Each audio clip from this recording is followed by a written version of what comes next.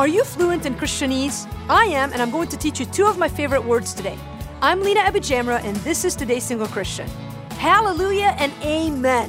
I love these words. They're my favorite Christian words.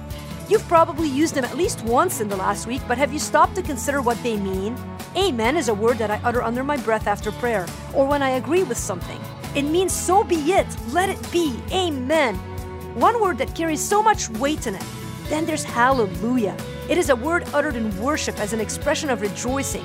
It means God be praised. It's a wonder followers of Jesus don't walk around saying it all day long. Hallelujah, God be praised. What are you thankful for today? Won't you utter your hallelujah no matter what you're going through today? Because of who God is, we can say hallelujah and amen. Because of God's promises, we can rest our all on hallelujah and amen. For more, visit todaysinglechristian.com.